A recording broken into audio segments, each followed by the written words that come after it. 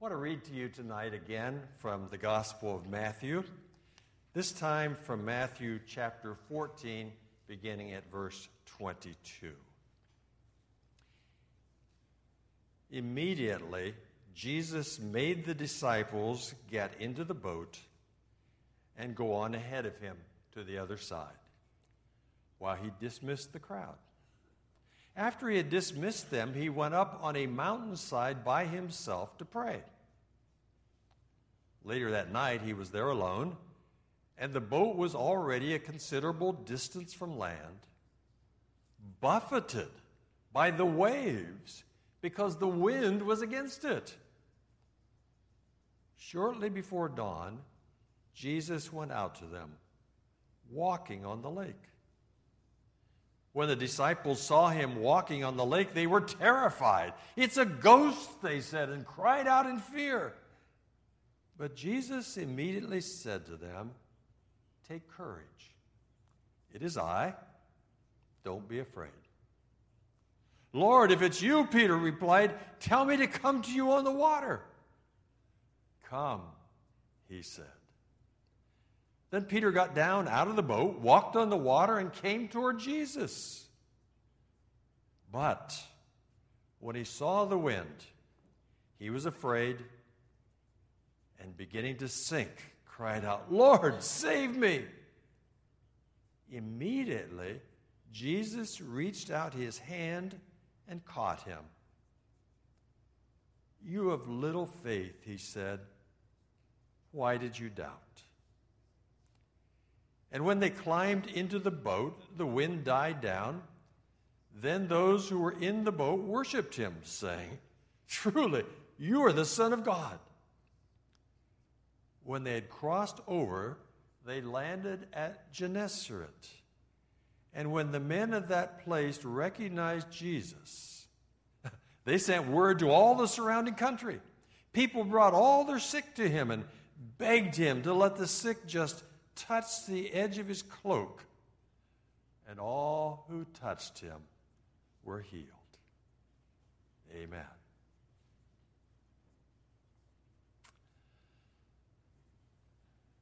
And 3 Sunday nights, we're trying to catch a glimpse of Jesus through the eyes of Matthew.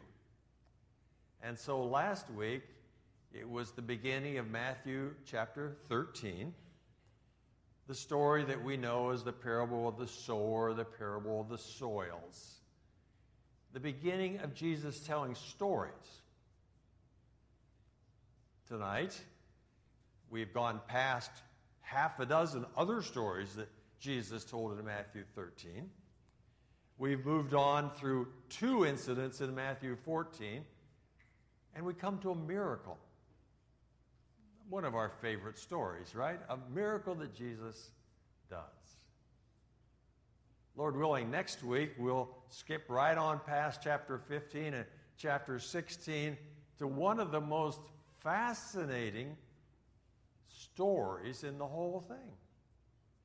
That night when somehow the light inside Jesus could not be contained, and it came shining out in what we call the Transfiguration. So 3 very distinct kinds of glimpses of the Jesus that Matthew wrote about.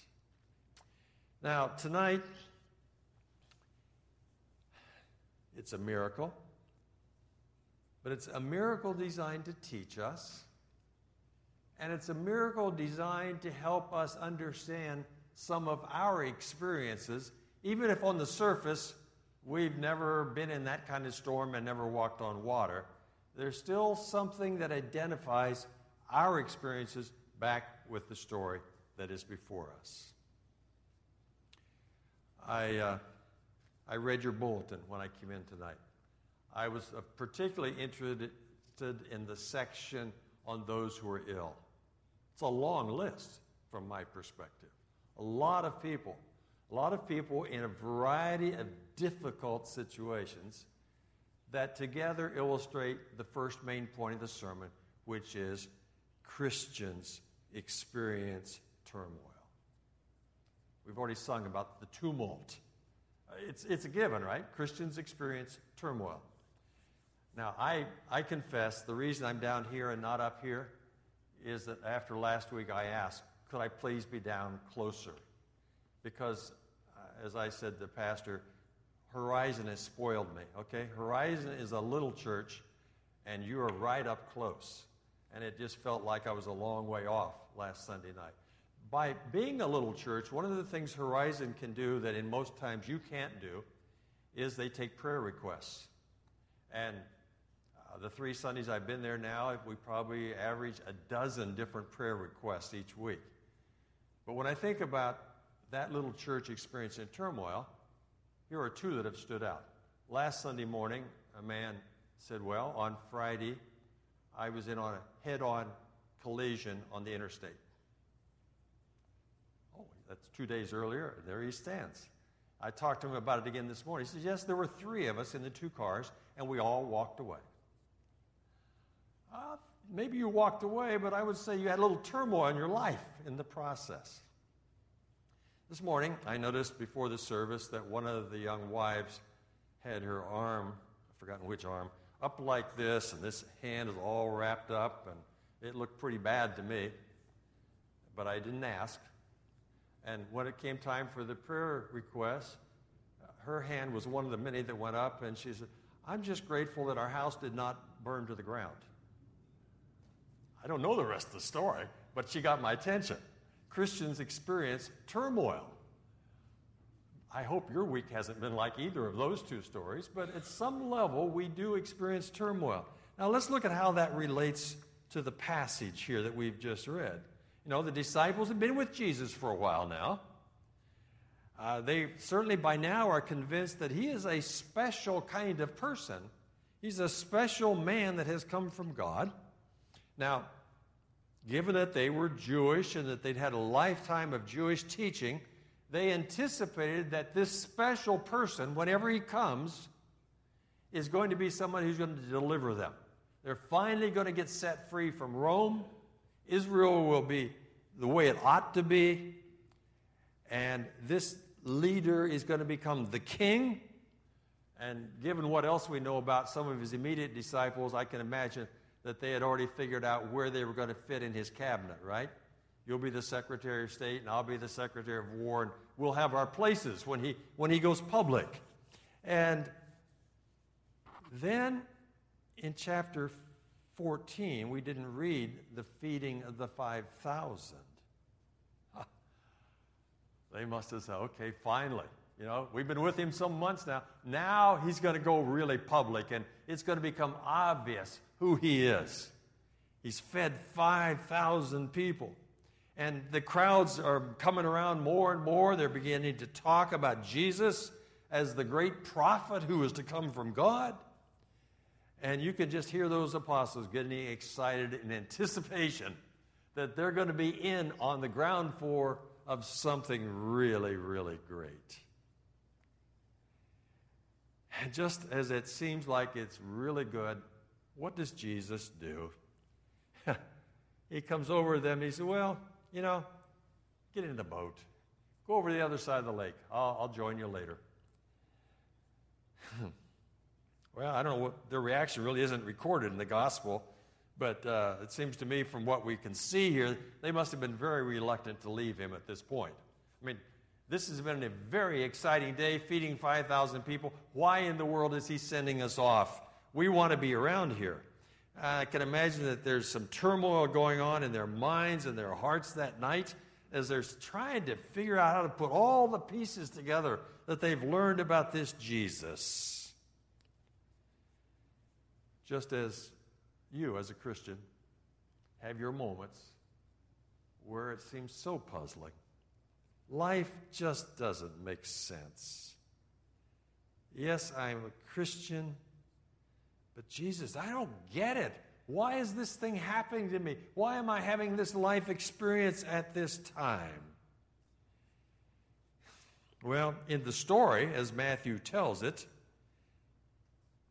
as the night goes on, the storm comes up. I've never been on a boat in a really bad storm, but I have been in Elmhurst this summer. Okay? I think I understand. It's only been a month. I haven't forgotten. I can still count the 53 hours after the storm when I didn't have electricity. I can tell you all about the great storm of this summer or summer or two back. Those storms stick with me. And those are tough. And as the hours went by and the storm kept getting worse, and the progress going across the lake slows, and they can sense that the danger is increasing, what's happening inside them? I don't know what's happening inside them. I found a book where a man wrote about going through one of those storms. Here's what he said: "My experience in this region enables me to sympathize with the disciples in their long night's contest with the wind. I spent a night in that area. The sun had scarcely set when the wind began to rush down toward the lake, and it continued all night long with constantly increasing violence, so that when we reached the shore next morning, the face of the lake was like a huge boiling cauldron. The wind howled with such fury that no efforts of rowers could have brought a boat to shore at any point along that coast. In a wind like that, the disciples must have been driven quite across to Gennesaret, as we know they were." Quite a storm, terrifying reality. And I don't want to minimize the reality, but it seems to me there's also some symbolism going on here. When you think about the church over the last 2,000 years, the people in that boat at that moment were the church of Jesus Christ, weren't they? And the church is often tossed to and fro on the waves of a troublesome world. Now, what I'm thinking about right now is the country of Syria. The latest Christianity Today has a long article on the plight of Christians in Syria. The Wall Street Journal yesterday, large article on the plight of Christians in Syria. Not Christians who've just been around a couple, 300 years like we have, but Christians who've been there for a couple of thousand years. Syria is part of the cradle of Christianity. And they're a minority. And it may be bad at times under Assad, but most of the Christians are convinced that any subsequent regime will be far worse for them. The Christians have been really squeezed in the land of Syria the last few months. When I was at Indiana Wesleyan last month, the first night I ran into Phil. Phil and I shared a house back in the 50s. Phil is a Syrian. At that point, he was a teenager. He had just been brought from Syria to the States by his adoptive parents, and I was living with those adoptive parents. And so Phil and I stood on that beautiful campus reflecting on what's happening in Syria right now. The storm on Gennesaret, or on the lake, I think pictures the kinds of storms we have in Syria, and you could multiply it in other places in our world.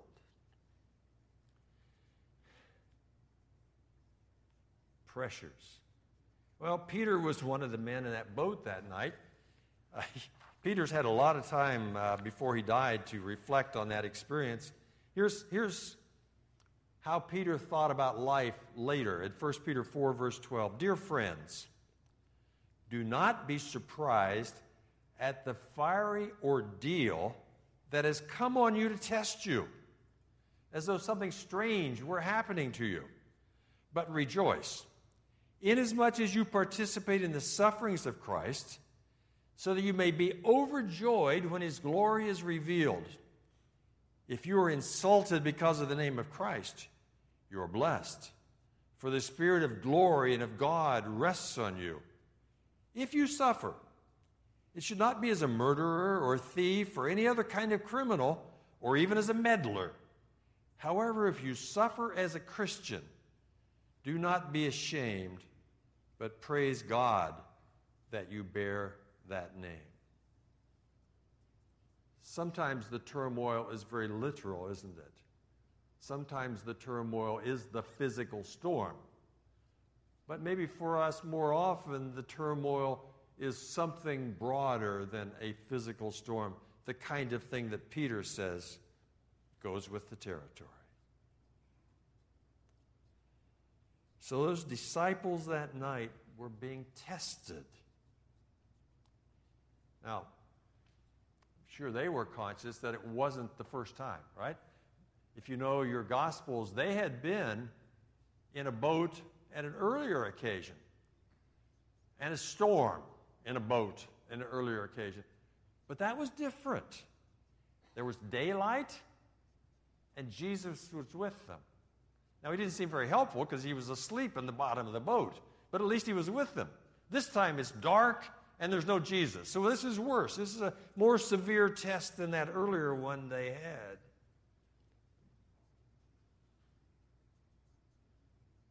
When you get to verse 26, they thought it was as bad as it could get. But when they saw this man walking on the lake, they were terrified. Put yourself in their place if you can. Confused, upset, tired, discouraged, fearful of disaster. If that's not bad enough, now you see the unbelievable, that which cannot happen. The other things at least could happen. This one can't. It's no wonder they're terrified.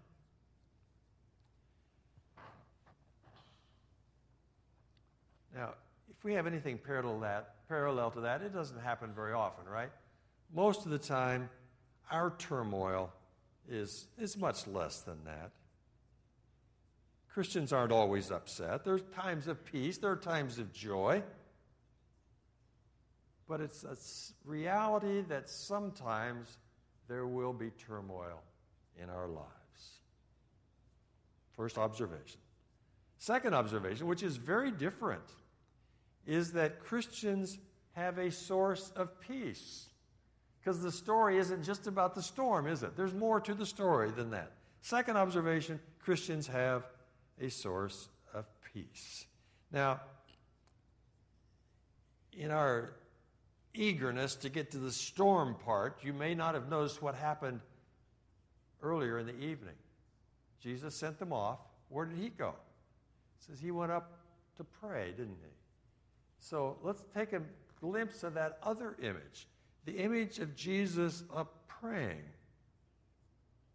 Now the storm may be out there, and Peter and his buddies may be scared, but they don't realize that Jesus is back up on that hill praying for them. There is a source of peace in the middle of it. The Bible describes the relationship of Jesus to Peter on that occasion in a very similar way to the relationship of Jesus to you this evening. Listen to the language of Hebrews 7. Because Jesus lives forever, he has a permanent priesthood. Therefore, he is able to save completely those who come to God through him, because he always lives to intercede for them. Such a high priest truly meets our need, one who is holy, blameless, pure, set apart from sinners, exalted above the heavens. That's one of the invisible images of Jesus, and it's one we want to hang on to. The Jesus who's up there on the hill praying for us. So if this week you find yourself in turmoil, what you see is not all that there is. You see the turmoil experience. What you don't see is the Jesus who is praying for you in the midst of that turmoil experience. The thing that keeps us from going under is that Jesus is praying for us. Well, Initially, he was praying for them, but later on, he came closer, didn't he? You get down to verse 27. He immediately said to them, "Take courage, it's I, don't be afraid." And again at verse 32, when he got in the boat, the wind calmed down. See, the Bible not only pictures Jesus up there praying for us in heaven, but it also pictures him here with us. Not in a way that we can see, but nevertheless here with us. How did he put it? The very last words of Matthew? Teaching them to obey everything I have commanded you, and surely I am with you always to the very end of the age. Two images then for you to take with you tonight of Jesus. One up there praying for you. The second image right here in our midst. That's comfort. That's a source of peace. Now, this story is told by Mark as well, but Mark adds a puzzling statement to it that Matthew doesn't give. When Mark is describing Jesus coming out across the water, walking on it, Mark says, Jesus intended to pass by them. Haven't they had enough, Jesus? Surely you're going to come out here and stop and solve this and help them. He intended to pass. That seems strange. Now, once again, he did something similar. At the end of his life, after the resurrection, on that road to Emmaus, Jesus started to walk right on by these people. So there are times when Jesus seems to pass me by.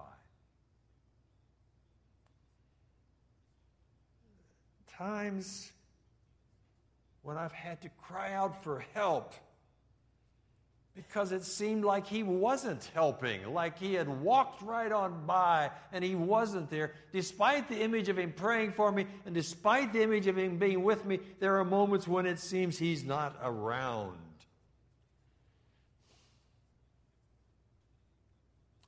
This appears to be a way that we're tested. And in that test, where we just sit and worry about our problems, or we come back to God and say, God, notice me, help me in the midst of this present struggle. That's a theme all the way through Scripture. I'll give you just a couple examples. Psalm 10, opening words. Why, Lord, do you stand far off? Why do you hide yourself in times of trouble? Psalm 13, how long, Lord, will you forget me forever? How long will you hide your face from me? That's part of the Christian experience, that God seems sometimes to hide, and don't hide from me, come close. But when we cry out, he doesn't pass us by. He didn't walk on past in that occasion. He did stop and he did help. And when he comes, he brings peace. Verse 27, take courage. It is I. Don't be afraid. So, 3 observations. The first one is we do experience turmoil. The second one is in the midst of the turmoil, we have a source of peace. And the third observation, and all these are pretty obvious, Christians walk and Christians fall. We come to Peter. Good old Peter. You know, you can count on him to react first in every situation, can't you? While some of us would sort of sit back and ponder and decide what to do next, he's already moved on. And there are a lot of Christians like Peter. Maybe you identify with Peter. I identify more with the one who sits back and waits and tries to figure it out first before I do anything. But Jesus, if you're not going to get in the boat with us, I think that's what he's saying. Jesus, if you're not getting in the boat with us, I want to go with you. That sounds dangerous, good, exciting, risky, foolish. From my perspective, yes, very foolish. But it's also an act of faith, isn't it? There's a part of Peter you've got to admire. Has he ever seen anybody walk on water? Not except for Jesus. What makes him think he can do it? Jesus, if you're not getting in, I want to go with you. Peter's not one to say, well, God doesn't work that way. Let's try it. Let's go. He's ready to believe that, in fact, there is something new under the sun. And boy, he gets out and he starts walking on that water, and it's wonderful. Now, like so many of the other things tonight, this isn't the only time that happened either. At the very end of the story, the last chapter of John, after the resurrection, John tells us that one morning the disciples were out there in the boat again, and Jesus on the shore making breakfast.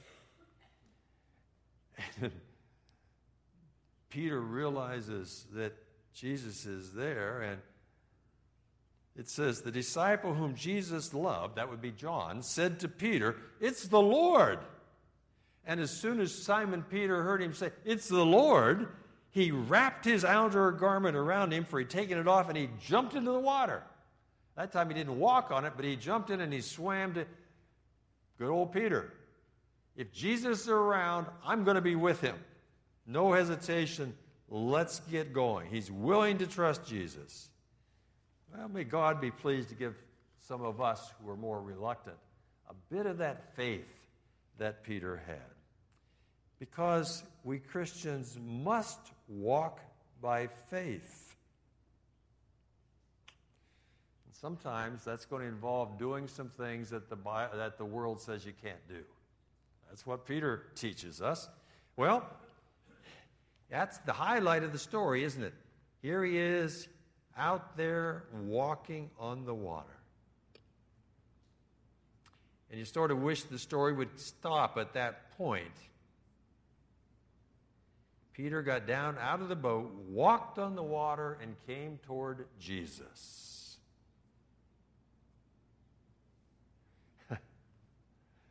Once again, though, it seems like Peter, it seems to me, always looking for opportunities to contrast himself with the others. Right? I mean, even though there's something wonderful about what he does, at the same time, it's, I'm going to outdare everybody else around me.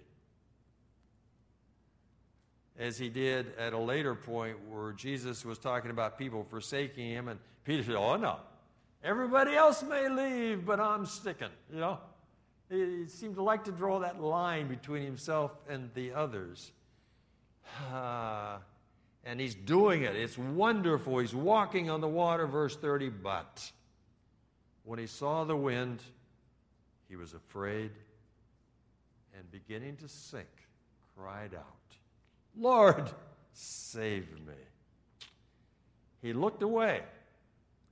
And as soon as he looked away, he couldn't see Jesus anymore because the crisis filled his eyes, and that water below him took the place of seeing Jesus.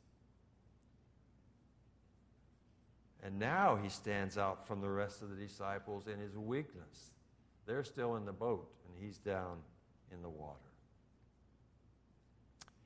He fell because his circumstances loomed larger than the Christ. He went from a great moment to a bad moment. Now, if you and I get so wrapped up in our concerns about storms and the failures of Commonwealth Edison, or about the sickness we're experiencing, or about the money we think we don't have, and if that worry, that storm causes us to lose sight of Jesus, then we're in real trouble. If we become problem-centered rather than Christ-centered, it's all gone wrong. Save me, Lord. I don't want to end this on a negative because he says, "Save me, Lord." And guess what happens? Jesus saves him. That's the good news in the midst of this, that Jesus saves him. Jesus put it this way in John 10, verses I absolutely love. "I give them eternal life. They shall never perish. No one shall snatch them out of my hand. My Father who has given them to me is greater than all, and no one can snatch them out of my Father's hand." Peter, you may be sinking in the water, but I'm not going to lose you. When you say, "Save me," I will indeed save you. Okay, draw it to a close. Actually, the story is told in 3 Gospels, and the response to the story is different in each one of the 3. In Matthew, I'm going to start with Mark. In Mark, if you read the story there, the conclusion is astonishment. They were astonished. Well, that's an appropriate conclusion, isn't it? Astonishment and hard hearts. The story didn't draw people as Mark saw it. Their hearts was hardened. Now in John, it's as if the story is just told as a factual thing. Nothing happens. Mark, hard hearts. John, nothing. But here in Matthew, did you notice the last words? Those who were in the boat worshiped him, saying, "Truly, you are the Son of God." That's the right response. And that's the response for us tonight and in this week. Jesus, you have saved us. We worship you.